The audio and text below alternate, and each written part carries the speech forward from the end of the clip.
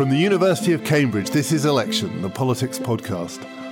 My name is David Runciman, and we've been here in my office in the Cambridge Politics Department for the past 3 months trying to make sense of this election. We'll be here for a few weeks more because there's still plenty to talk about. Now we know the result. It's been a shock to all of us, though I think more of a shock to some than to others. This week I'm joined by the former Coalition Cabinet member Chris Huhne. We booked him to speak when we thought he'd be talking to us about how to put together a coalition. Instead, I found myself talking to him about the catastrophe that's overtaken his party and what prospects he sees for serious opposition to Conservative rule. The opposition could come from all sorts of unexpected places, and if it does look as if the government is really playing fast and loose with our European Union membership, then part of the opposition is likely to come from within the Conservative coalition, which is business. And what can be done to undo the mistakes of the past 5 years. I also caught up with a few guests from the past 13 weeks of podcasts last Friday to discover what they thought of the previous night's results. It was early in the morning and some of them were still pretty emotional. Stay with us to hear what they had to say. First, our regular panel. Helen Thompson, an expert on economics, Finbar Livesey on public policy, and Chris Brooke on political theory. I'll start with Helen, who called it right last week and has consistently said that she didn't believe the British public would choose Ed Miliband to be its Prime Minister. Helen, now we know just how right you were about that. What else do you think this election has taught us about the preferences of the British electorate? Well, I think the first thing to say is that it doesn't really make sense any longer to talk about the preferences of the British electorate. There are effectively 3 different elections that went on, with apologies to Northern Ireland. And we particularly need to think, obviously, about the preferences of the Scottish electorate and the preferences of the English electorate. On the case of the Scottish electorate, what we learned is that Scottish voters voted for more Scottish influence at Westminster. The first thing we learn in that context is that non-Labour England voted itself English votes for English laws in response to what was going on in Scotland. I think if you then ask the question, what is it that meant that the Conservative Party was more popular than the Labour Party in England, what we learned is something that's been true about English politics for a long time, is that most English voters prefer a certain kind of leader, which Ed Miliband doesn't meet the criterion for, ones who are less intense, less awkward than Miliband and less abstract. And also we learn that they trust, or at least that they distrust, economic promises that seem to them to risk what they have at the moment. They're not so much looking forward to economic change, that they're concerned to hold on to what they have in times of economic insecurity. And the problem with the Labour message, I think, was that it didn't acknowledge the fear that many people have about what would happen to their living standards under a Labour government. So, Finbar, you did say on an earlier podcast, and I hate to remind you of this, that it was impossible, more or less, for the Tories to win an overall majority in this election. I'm assuming, therefore, that this result has surprised you. What has most surprised you about it? Surprise is an understatement. The exit poll came out and suddenly the whole tenor of the election changed. What surprised me most was that people like myself who trusted the polls were awfully led astray because the polls were so horribly, horribly wrong. What really surprises me, though, is we're seeing, again, such a strong shift on the fact that all of the parties, bar the Liberal Democrats, increased their vote share. The Conservatives have done incredibly well at targeting. They've had a small increase in their vote, but it's had a massive impact on what's happened to their seat share. And so, again, it's an obvious thing to say, but it shows, again, just how fickle the first-past-the-post system is. And if you really understand the system, as the Conservatives appear to do, you can really run a very effective campaign. Because we did touch on this a little bit last week, and maybe we should have said more about it. I thought about it when I heard Shirley Williams, the former member of the SDP, now in the Liberal Democrat camp, say in an interview after the result that from her vantage point at Harvard, where I think she now teaches and she lives part of the year in the United States, this just looked to her like an American election. She said what she saw was one party outspending the other party in the key constituencies that matter, because the Labour vote share went up in safe Labour seats, so that this time actually the distribution of votes looks different in that Labour's been piling them up in safe seats. Labour got hammered by the Tories in about the 100 seats that mattered, and the Tories did vastly outspend them under the radar, not being picked up by the national polls, but very, very targeted campaigning. And I don't think in the course of this podcast we've talked enough about that, the way in which, and this is a lesson from American politics, it's actually a lesson from the Bush years of Republican politics. Targeted campaigning, not national campaigning, is how you win fragmented elections. Chris, should we have picked up on that sooner? Yes, I think we should have done. And like Finbar, I predicted the outcome of this election completely wrong, and I need to think about some of the mistakes I made. And one of them was that when David Cameron was campaigning in Yeovil, where there was a Liberal Democrat majority of 10,000, that's David Law's seat, that seemed to me the sign of a campaign that had no idea what it was doing. You don't try to grab seats with majorities of that size. Now, as it turns out, they knew exactly what they were doing. Law's seat was there for the taking, and they realised that the Liberal Democrat vote was extremely soft. A lot of us thought that the Liberal Democrat vote would collapse nationwide, but that they'd hold on in a significantly larger number of their seats than they managed to do. I think it was Tim Farron who got cheers at a conference a few years ago by saying that Liberal Democrat MPs are like cockroaches, they're impossible to get rid of. But one by one, they were all swept away. John Hemming in Birmingham Yardley by Labour, Julian Huppert here in Cambridge by Labour, and then the Conservatives sweeping the South West. Completely. I mean, Labour has been destroyed in its heartland. The Liberal Democrats have been destroyed in their heartland. I saw a claim online, I don't know if it's true, that this is the first general election since 1679 that there hasn't been a Whig, a Liberal, or a Liberal Democrat returned for the South West. That's an astonishing fact. Helen, you said that there was obviously more than one election going on here. There's an election in England, there's an election in Scotland. There was also an election in Wales, and I think to a certain extent there was also an election in London. London wasn't quite as big an outlier this time as it was in 2010, where it did move in entirely the opposite direction. The Labour vote share went up in London when it went down everywhere else. But there is a question here about whether London itself is a separate electoral landscape for the parties. It may not matter, maybe not big enough to matter, but it's probably a problem for Labour going forward to think about how to balance its appeal in London with its appeal everywhere else. I think it's a very big problem for Labour in this one respect is that 48% of Labour Party members are in London. They're about to have an elevated role in the Labour leadership election that is taking place. They live in the part of the country where Labour has less of a problem now than anywhere else. Last time it was London and Scotland. This time Labour's in a disastrous position in Scotland. So you have the part of the country where Labour least needs to ask itself questions about what's going on, that's going to have a disproportionate say in what the outcome of the Labour leadership election is going to be. I think in terms of Wales, what was interesting is that in many ways it behaves really rather like England did. And in that sense, if what was at issue was in part who's going to have influence at Westminster in terms of the different component parts of the union, the Welsh sided more with the English than they did with the Scottish. And Cameron picked up on this in that speech that he made at Conservative Central Office that someone recorded on their phone, which was a little glimpse of what he's like behind the scenes. And he was pretty cock-a-hoop. The sweetest victory, as he called it, and he gave a litany of the reasons why. It included holding on in Scotland, but he sounded particularly pleased when he said making progress in Wales, which most people think of just an area where the Tories have given up entirely. They haven't given up on Wales. I think as a result of this election, they probably haven't given up on anything in this country. The Conservatives now are the only party who look like, over the next election cycle and maybe a few more, they're the only party who could get a majority on their own. And this, for me, may be one of the crucial things coming out of the election. Is Labour now unable to put together any sort of strategy that gets them close to a majority if they can get the vote turned out? Or do they have to accept that they're a party that has to go into coalition with other left-leaning parties to get things to happen? And for me, that would be one of the reasons why Cameron would be so happy, because of his strength in England, because of the way in which they managed to hold on to votes and increase in some areas in Wales. They are a party who can form a majority and nobody else can. Thanks to Helen, Finbar and Chris. We hosted a breakfast last Friday morning for guests on the podcast along with students here in Cambridge. I caught up with a few people we've spoken to previously to get their take on what had just happened. First, Cleo Newton, a first-year politics student who worked for the successful Labour campaign in Cambridge, where the sitting Lib Dem MP, like so many of his party, was defeated.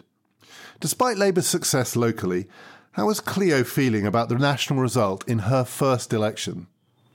If it's possible for traumatised to be an understatement, then that's done it, because the way that the night panned out, we had defeat after defeat, after tears, after misery, after agony, after talk of factions and separation and a broken Labour movement, and into a final 6 a.m., 7 a.m.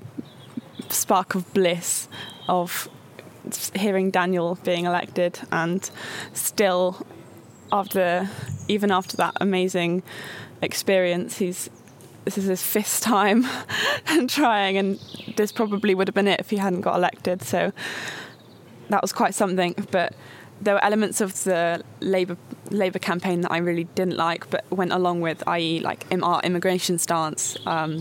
And our lack of passion to kind of go for nationalisation, rather, and instead kind of hinting at it very slightly, but being afraid of using the word itself, and kind of skating around and trying to adhere to the mood of the electorate, we've seen hasn't worked. I mean, either Labour will move significantly rightwards and try and appeal to this, sweeping majority that Cameron's managed to obtain, or Labour become Michael Foot, kind of, I don't know, we've become a ideological kind of left-wing movement, which is thorough to the bone but unelectable, and probably will be just as disparate as then. So I'm terrified, I'm scared, I'm feeling very down, but I also have hope that the people that I was working with and the person that we managed to elect for now, we all share the same values, and we managed to keep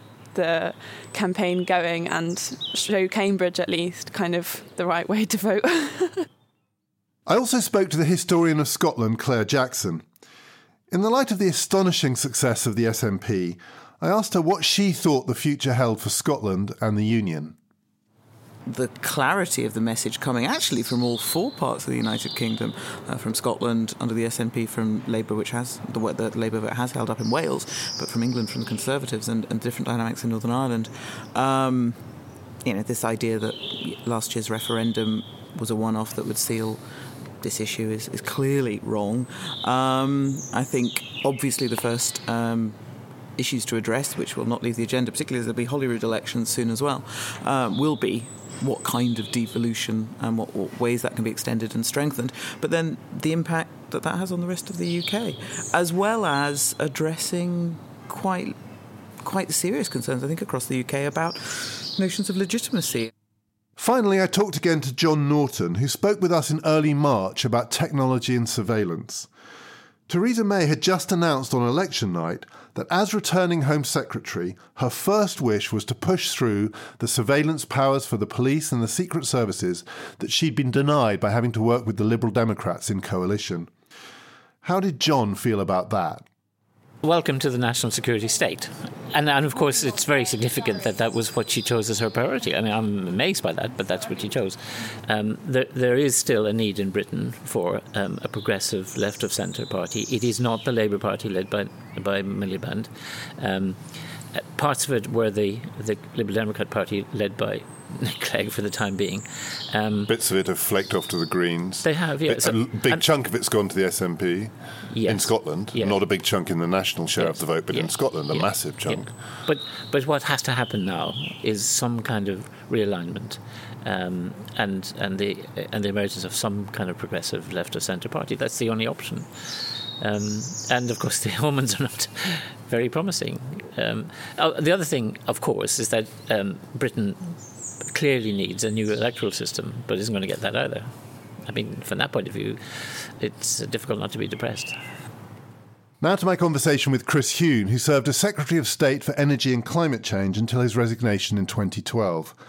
He was also one of the Liberal Democrats who was instrumental in putting together the coalition with the Conservatives. I started by asking him how shocked he had been by the result.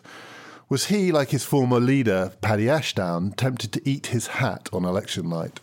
No, because polls do get things wrong, but I was certainly surprised to see how different the exit poll was to all the run-up of the polling beforehand. And I can't think of another example, except possibly 92, when the whole of the polling universe, including all the different methodologies, internet and telephone, seems to have been so universally wrong. Because it was surprising that the telephone polls, which did call it right, a few of their, what were called at the time, rogue polls, a couple of weeks before, for instance, ICM had the right result, one of their polls. Even the telephone polls caught up with the online polls at the end, so the ICM's final poll put Labour ahead. It's so extraordinary. I think there may be something going on in the pollsters of groupthink, because you can, of course, adjust polls. And they don't want to be the outlier. Or if they do want to be the outlier, they don't want to be the outlier by very much. You see the same thing with economic forecasting. There isn't a great premium to being wackily off the consensus. There may be a premium if you think that things are going to be much worse or much better, and I used to do economic forecasting. There may be a premium to being just a little bit more optimistic than the consensus, or a little bit more pessimistic than consensus. But if you're too far away from the consensus, then people tend to think that you're a bit mad. So there is a sort of groupthink process which may have been there with the pollsters. So it was a disastrous result for many people, the Labour Party, but also perhaps even more so for the Lib Dems. You have 8 seats, and a lot of people have pointed out that Labour have been destroyed in their heartland.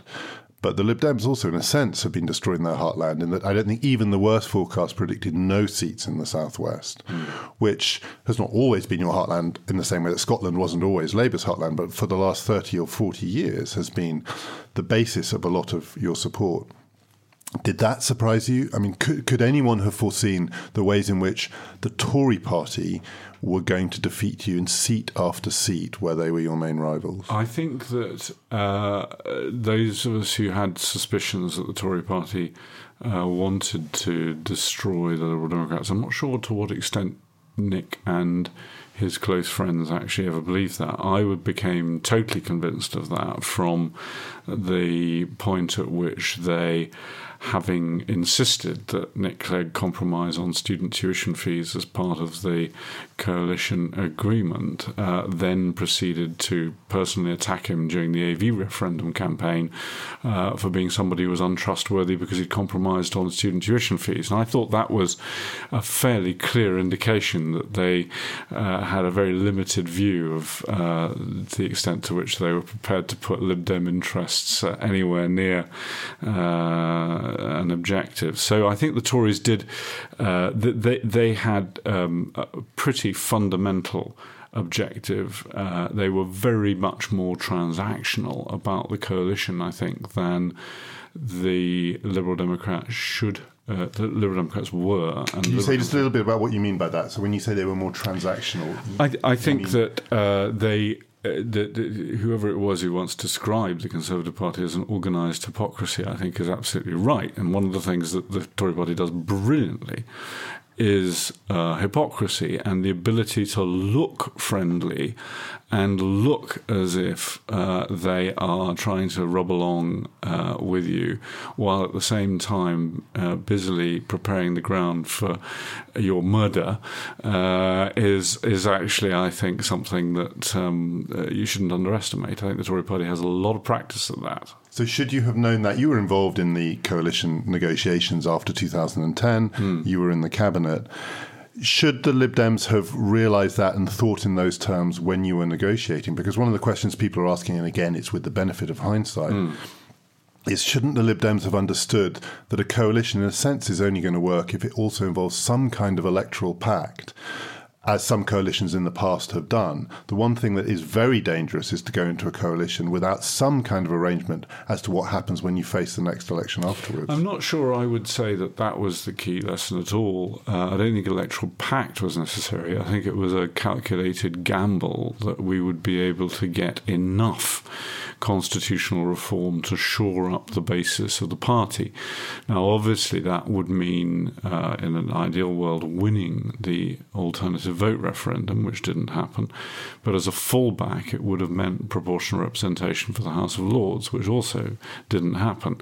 And I think that surprised us a lot, because the modus operandi in the coalition negotiations was that anything which had been in each party's manifesto manifesto was not argued about in the negotiations. It went directly into the coalition agreement.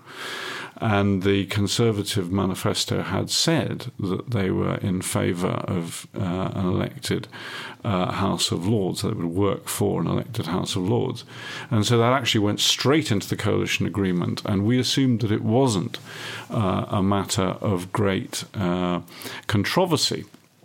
However, of course, when that came up in the House of Commons, there was a Conservative rebellion of more than, I think, 90 MPs against a directly elected House of Lords, and that fell. And so our fallback position of strategically as a party was also destroyed, and it was quite understandable in those circumstances, and I argued for it myself, that we were certainly not going to give the Conservatives the boundary revisions, given that they had just axed our fallback on constitutional reform, which was the PR for the House of Lords. So I think that it was slightly more complex. You didn't need to have an electoral pact, but you needed to have some fair assurance that the party's position would have a safety net. In some senses, therefore, you as a party, not you personally, were naive about what might happen after 2010, because after all, your line of defence was you wouldn't allow the boundary changes to go through, which the Tories desperately wanted. But we now have a result after 2015 where they're going to get that anyway because they've won an overall majority, and your party is effectively in ruin. That's certainly true. It's an appalling result, and from the point of view of my party, the result takes us back to a worse position than we were in when I fought my first election for Islington Borough Council in the 1992 local council elections. So it is truly an appalling result. But I don't think it follows that this was all a giant planned conspiracy. I think that Cameron would have liked to have delivered on the House of Lords, and I think there was a genuine backbench rebellion, and I think that rebellion, a lot of the people who voted to get rid of the House of Lords, to keep the House of Lords as it was on the Tory side, actually subsequently regretted it when they realised that they were then going to lose the boundary revisions. And, of course, we couldn't rely on the Labour Party because, rather like Cameron's short-term tactical use of Scottish nationalism to discipline Tory voters in the general election, the Labour Party decided it would prefer to tactically embarrass the coalition rather than do something which it had always supported, which was to introduce it, or recently supported anyway, including in Jack Straw's proposals, introduce a directly elected House of Lords. So it wasn't a great planned conspiracy. I think it was more of a cock-up, but it was certainly a cock-up that left us exceptionally weak. And left us without that fallback position. And therefore, given the pitiless nature of first past the post, when you begin to get down to the level of support that the Liberal Democrats were at in the run-up to the general election, it wasn't wildly surprising that we were unable to hold as many seats as we did. There was always a hope that there would be a last-minute feeling that it was sensible to have some insurance policy against either a Labour or Conservative overall majority. But the messaging on that, I think, was very poor indeed. And I think the Liberal Democrat campaign was fundamentally mistaken in the way it pitched its messages. You cannot appeal to the voters by basically going to them and saying, well, you have a choice of gin or whiskey, and we're going to be the mixer to dilute whichever one it is. If you hate whiskey, as an awful lot of Conservative supporters hate the Labour Party, then offering to merely dilute it isn't actually going to encourage you to vote Lib Dem. It's going to encourage you to vote for the Conservatives. And similarly, if you hate the Labour Party or you hate the Conservative Party, then it will work in the other way. So merely offering to act as a mixer in the drink is in itself a weak message. But given the nature of party discipline of the Labour and Conservative parties for their own supporters, which relies so much on negative feelings of fear of the other, I think it was an exceptionally silly and dangerous campaign message to adopt. And I wrote that actually more than a year ahead in a column in The Guardian, and tried to explain in words of one syllable why this offer of moderating the Conservative and the Labour Party would not work as an electoral strategy. And a lot of the people in the Liberal Democrats over the years who have been most successful in winning, I know, share that view, including Lord Reynard. Hey, I'm Ryan Reynolds. At Mint Mobile, we like to do the opposite of what Big Wireless does. They charge you a lot, we charge you a little. So naturally, when they announced they'd be raising their prices due to inflation, we decided to deflate our prices due to not hating you. That's right. We're cutting the price of Mint Unlimited from $30 a month to just $15 a month. Give it a try at mintmobile.com/switch. $45 up front for 3 months plus taxes and fees. Promo rate for new customers for limited time. Unlimited more than 40 gigabytes per month. Slows full terms at mintmobile.com. And Charles Kennedy, who, again, in retrospect now, looks like the Liberal Democrat leader who has been most successful in reaching out to a set of voters who wanted to vote Liberal Democrat for some positive reasons, although the Iraq War and so on played a part in that. So how would you have fought a campaign? I mean, what would the message have been? Well, all of our successful... The positive message, the kind of, we're not this, not that, we are what? All of our relatively successful campaigns have had a positive message, usually around some quite simple proposal. So, for example, Paddy Ashdown had a penny on income tax for education, which was simply saying, we're the party that's going to really look after the education system. In the 2010 election, we actually invented what has now been taken on by the Tories, which was raising the income tax thresholds and paying for it by putting up sin taxes on environmental bads. And that was a very, I think, successful message. But of course, the Tories also took that. They dropped all their nonsense about inheritance tax, and they dropped their previous stress on the basic rate and took the raising of the threshold as their thing. So we had to have something new and different in this campaign. And frankly, it can be quite narrow. It can be something like the stress on education. I think the big thing, the sleeping issue in British politics at the moment, where actually the Liberal Democrats have a lot to say, is housing. I think there is a programme which could easily be a sort of 5-point programme to make sure that young people can actually have decent homes, whether they are buying them or whether they're renting them. And we could have put that together, and I think that would be much more attractive and much more positive than merely saying we're going to split the difference and we're going to make sure that you don't have a nasty Labour Party or a nasty Conservative Party. I want to ask you one question about the Labour Party in the light of this result. As you said, the Labour Party made a tactical choice to oppose House of Lords reform in order to embarrass the government. And that turns out to have been a big mistake, because they are no better off than they would have been if they'd chosen to support it. They may be worse off. What chances do you think there are that the Labour Party will come to the view that it needs to give up on the idea that it's going to, at some point in the near future, form another majority government and get its own way? And actually it does need to work with the other parties of the left or the centre-left, even if it's only on something like House of Lords reform, some form of electoral reform, because it still seems completely committed to the idea that sometime our turn will come again. But this election result looks to me like it makes it quite hard to imagine the circumstances in which its turn is going to come again.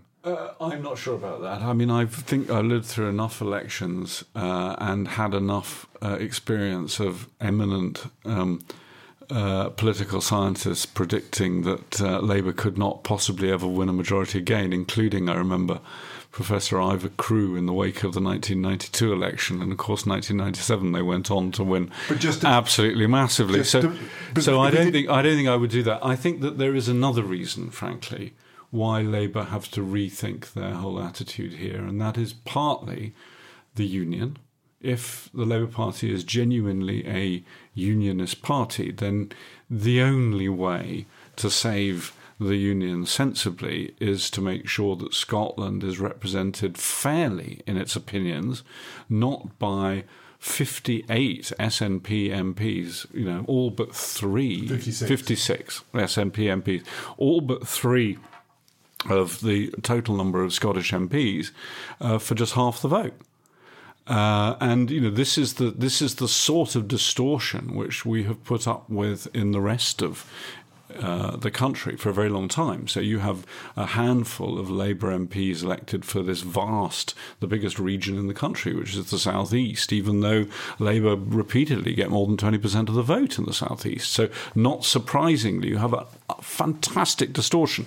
That is now really coming home to roost in Scotland because of the new politics of identity faced with what has happened in the fall in real incomes and the squeeze that people have felt.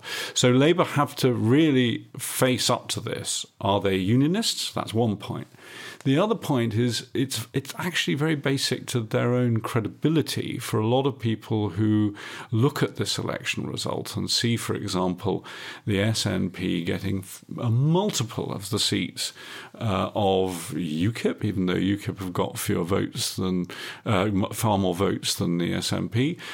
Indeed, a multiple of the seats of the Liberal Democrats, even though the Liberal Democrats have got far more votes. So there is a fundamental issue of fairness here, and if the core value of any progressive party is fairness, if it's about fighting for a fairer society, then to say, well, we're going to apply fairness absolutely everywhere on the economy, but not on politics. No, politics, we're going to just glide over that because actually fairness should be reserved for other people. It doesn't have to apply to us. Now, I think that's a real problem for any progressive party, and I think the Labour Party needs to confront it there as well. So there's some very big reasons why, if the Labour Party wants to, I think, do the progressive agenda, whether it's with other parties or not, it has to say we're going to reform the electoral system, we're going to reform the constitution, we're going to make Britain a society which looks much more like other European societies,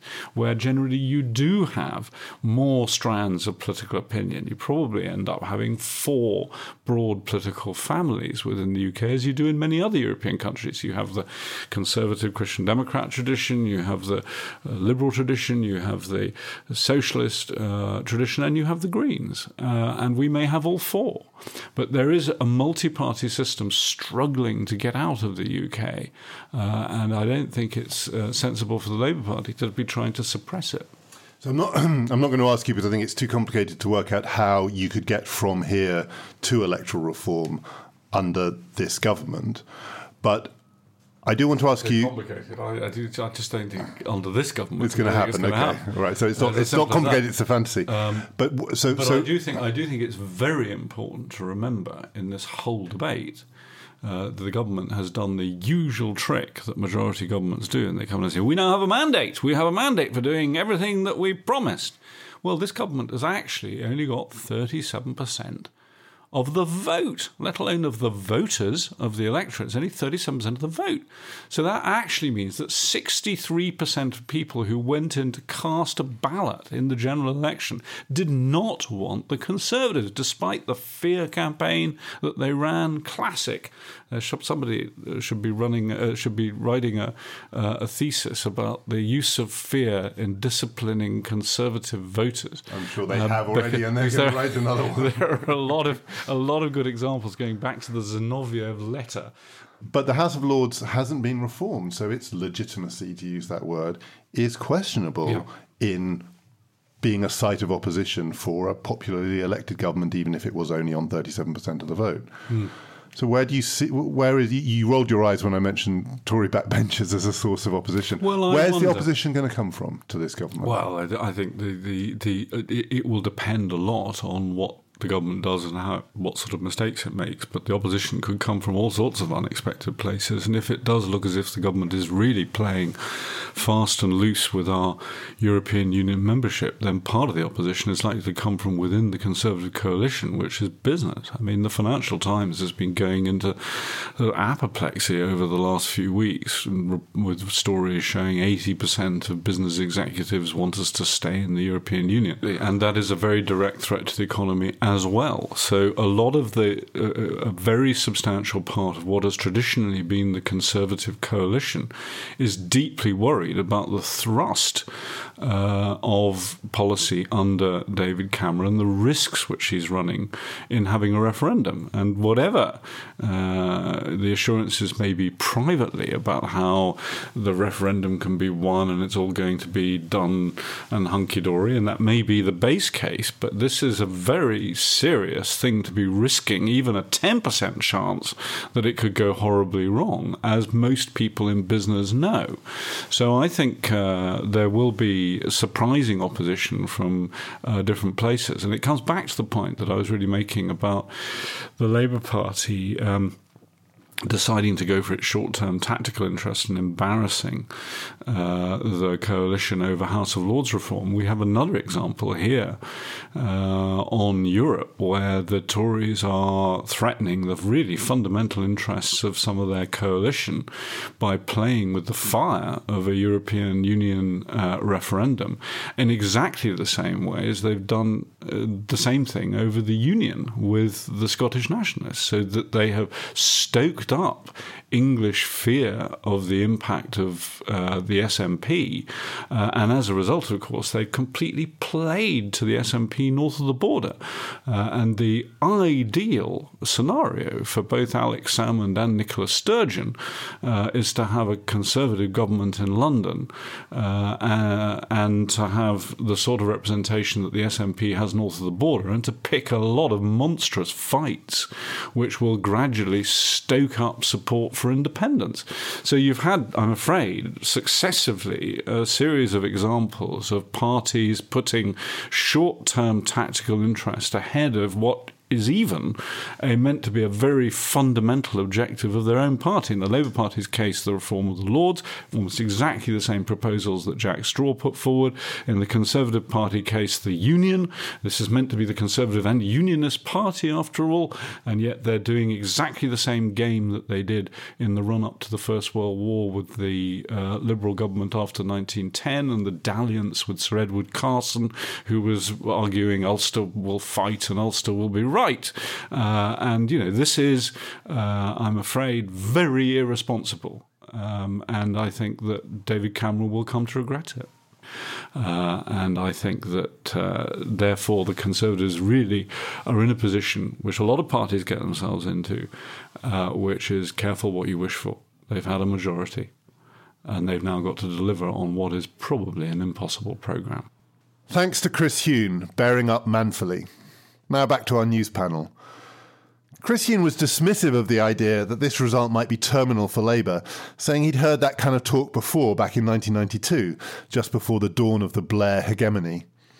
My own view is that this election has been far worse for Labour than what happened in 1992, not just because of the wipeout in Scotland. Labour made almost no progress in England, and it lost a number of senior figures from the Commons, including Ed Balls.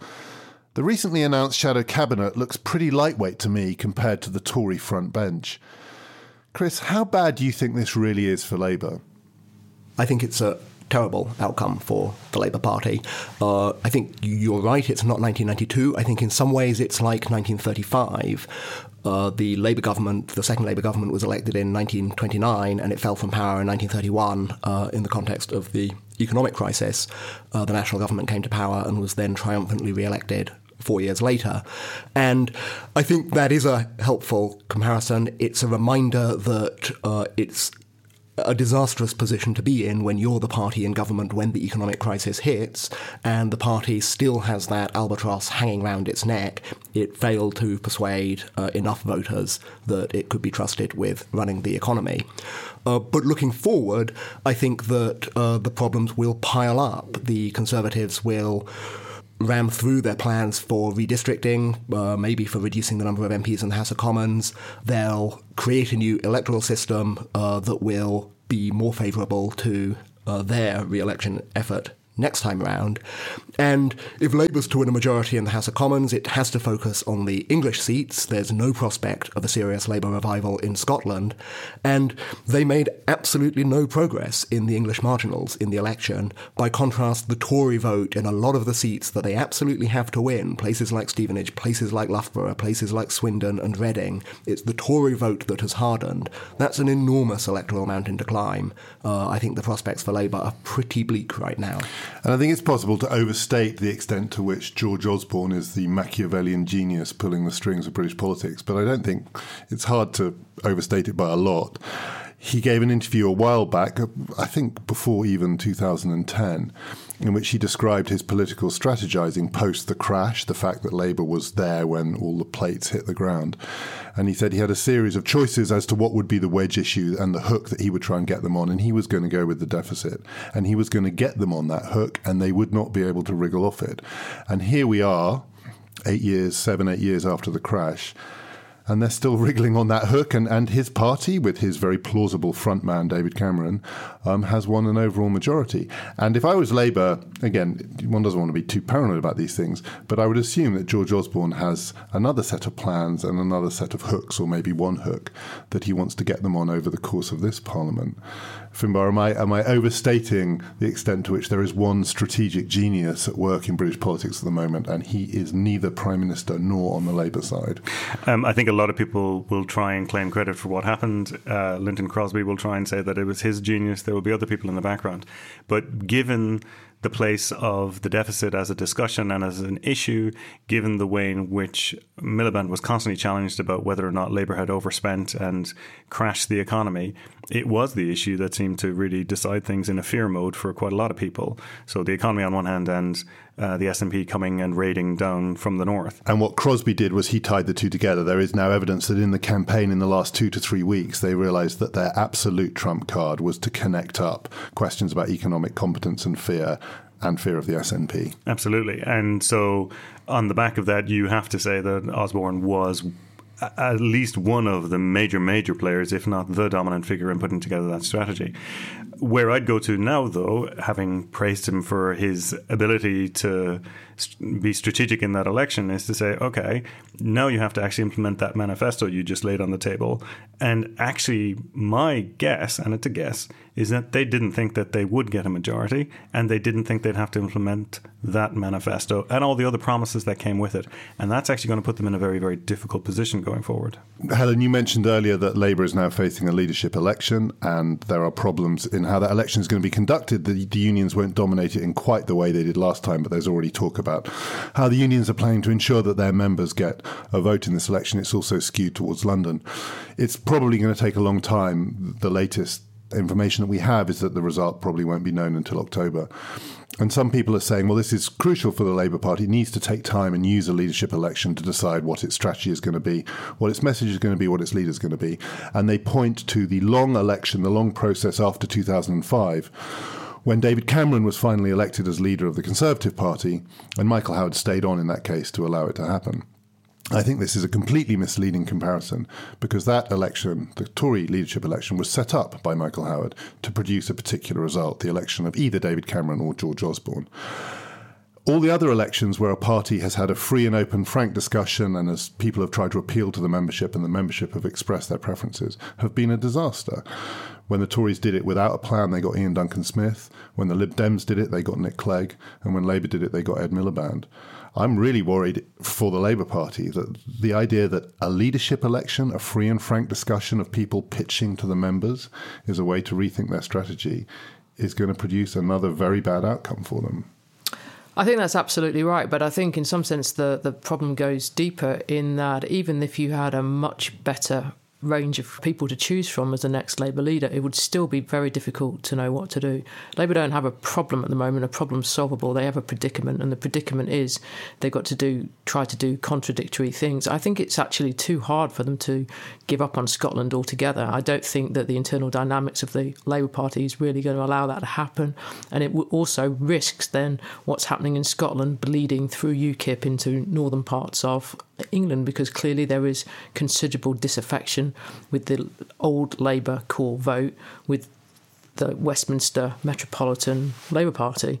At the same time, they've got to do much better, and they've particularly got to do much better in the Midlands, which is the place where not a single gain was made. Labour did make some gains on those Conservative seats. Chester was an interesting example because there was no Green candidate, and that seemed to then allow Labour to hold on. Yet it's very difficult to see how you're going to find a Labour leader that's going to work in the Midlands and is simultaneously going to do anything to help in Scotland. So in some sense, they've got to buy time and allow certain things of those dynamics that are at work to change, and one of them may be what happens to UKIP over the next few years, particularly in relation to the referendum. So in this sense, this leader, in one sense, it might not matter who it is because it's going to be pretty temporary, and it's just got to get by until some of the plates start to move again. And as Helen mentioned there, Chris, the Green vote did make a difference in some places. The progressive left or centre left is fractured. Some people have gone Green, some people are still clinging on to the Lib Dems, quite a few people are still Labour. Does Labour need to think about coalitions, alliances, at least links between the different parts of the left in British politics in a way that it hasn't in the past, because it has always stuck to its mantra, which is it is a party which is about single-party majority rule in the House of Commons, because that's the way you get socialism. Now, they've given up on socialism. Should they also give up on majority rule? I don't think the challenge coming from centre-left voters voting for the Greens or the Liberal Democrats is especially important in the grand scheme of things. The Greens will be an issue in a very small number of university seats or idiosyncratic places like Brighton Pavilion, but they'll never win more than a handful of seats. I think the number of seats where the Green vote was greater than the margin between the Labour and the Conservatives is pretty small this time round. Similarly, we've seen the Liberal Democrat vote is very soft, and it doesn't look to me as if there's going to be the kind of Liberal Democratic revival that will mean the Liberals get in the way of a straight fight between the Conservatives and the Labour Party in a lot of the English marginals. The enormous problem, though, is Scotland. It will be very difficult for Labour to win a majority of seats in England if they remain as uncompetitive in Scotland as they are at the moment. And the problem, as we've seen, is that the Conservatives are more than happy to capitalise on the threat of what they call the coalition of chaos, some kind of deal or some kind of arrangement between Labour and the Scottish nationalists. So I think this is another area where the Labour Party has a severe problem. All the culture of the party, as you say, is towards presenting it as a government in waiting, as a majority party. I'm not so sure there's much to be gained by a strategy of pluralism or openness towards other parts of the centre-left. This podcast is not just about this election. We don't want to give the impression that we were talking about an election, the election happened, and then politics stops for another few years, because politics is ongoing even today. And things will happen that will change all the things that we're talking about now. And over the next few weeks, we'll talk about some of the things that are coming up, including the European election and other things. But Finbar, what's your sense of the thing that the Conservative Party are now themselves most worried about? They'll know that they shouldn't be complacent. They shouldn't assume they're entering on a period of unchallenged rule. Where are their fears, do you think? What is the thing that they most fear? Because we know that they're a ruthless party and they do think very hard about the things that they should worry about. Someone at the heart of the Conservative Party will now be drawing up a list for David Cameron of the things that could destroy him. Mm-hmm. What do you think they are? For me, there are three things. That their image of economic competence will be ruined by the fact that they won't be able to meet their targets of having no deficit in 2 years, given all the other promises that have been made and given where the economy seems to be heading. So that's the first one. The second is what is going to happen over the referendum, because it fundamentally changes the nature of politics in this country and across Europe. And the third then is obviously Scotland. So as you say, we're going to talk about a number of these things, but putting those together, 3 years from now, if there is still a deficit, if we have voted to leave Europe and Scotland is holding another independence referendum on the back of a very strong 2016 Scottish elections, the Conservatives might be looking to be in a very different position. Indeed. And finally, Helen, we've also talked in the context of this podcast about the fact that it's very easy to get parochial and insular and think that British politics exists in some kind of bubble. There are all sorts of things going on out there, including imminently, perhaps, Greek default on its debt. What's your sense over, say, the next 6 months to a year that the Tory party are most worried about in the things that they absolutely cannot control? Not the Tory party, the government. I think that two things. One is Greek exit and what happens to that, but I'm not sure that that is necessarily works to their disadvantage. What that will do, though, is to put the EU referendum in a different light than what will happen if the EU referendum takes place with the EU existing in its present structure, including Greece in the Eurozone and Greece in the EU. I think the other thing, though, that's not being talked about enough is that somehow in the next few years, Britain has to unravel its quantitative easing, and it has to do it in a context in which other states are engaging in quantitative easing. And it's going to have huge consequences for sterling. And sterling, as we know, has got a history of causing a lot of problem for governments of all political parties, and the Conservatives are simply not going to be exempt from this. In one sense, it's not going to be the usual sterling crisis. It may well actually be a huge appreciation of sterling, which is exactly what caused the Conservatives so much damage in the early Thatcher years. So I think that there's an economic crisis sitting out there waiting to happen. Thanks, as always, to Helen Finbar and Chris, to our special guest Chris Huhne, and to our production team of Hannah Critchlow, Francis Durnley and Lizzie Presser. We promised at the start of this podcast that we would keep going until Britain has a new government, however long that took. Well, as it turns out, it didn't take very long. But we still have plenty more things we want to discuss, so we'll be with you for the next few weeks to talk about what this result means for Britain and the wider world. Do please join us again next time.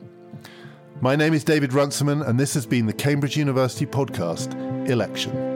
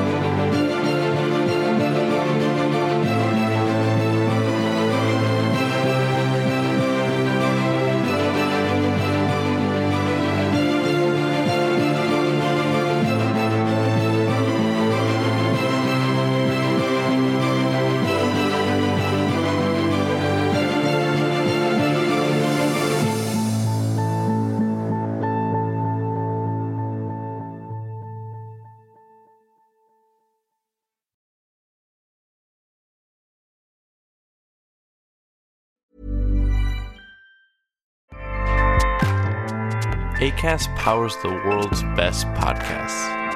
Here's a show that we recommend. Hi, I'm Jessie Cruikshank. Jessie Cruikshank. I host the #1 comedy podcast called Phone a Friend. Girl, let's phone a friend. Not only do I break down the biggest stories in pop culture with guests like Dan Levy and members of NSYNC, I do it with my own personal boy band singing jingles throughout. Because it's my show. It's your show, girl. New episodes of Phone a Friend. Yeah. Drop Thursdays wherever you get your podcasts. So work it, girl, yeah, work it. Okay, that's enough. Acast helps creators launch, grow, and monetize their podcasts everywhere. Acast.com.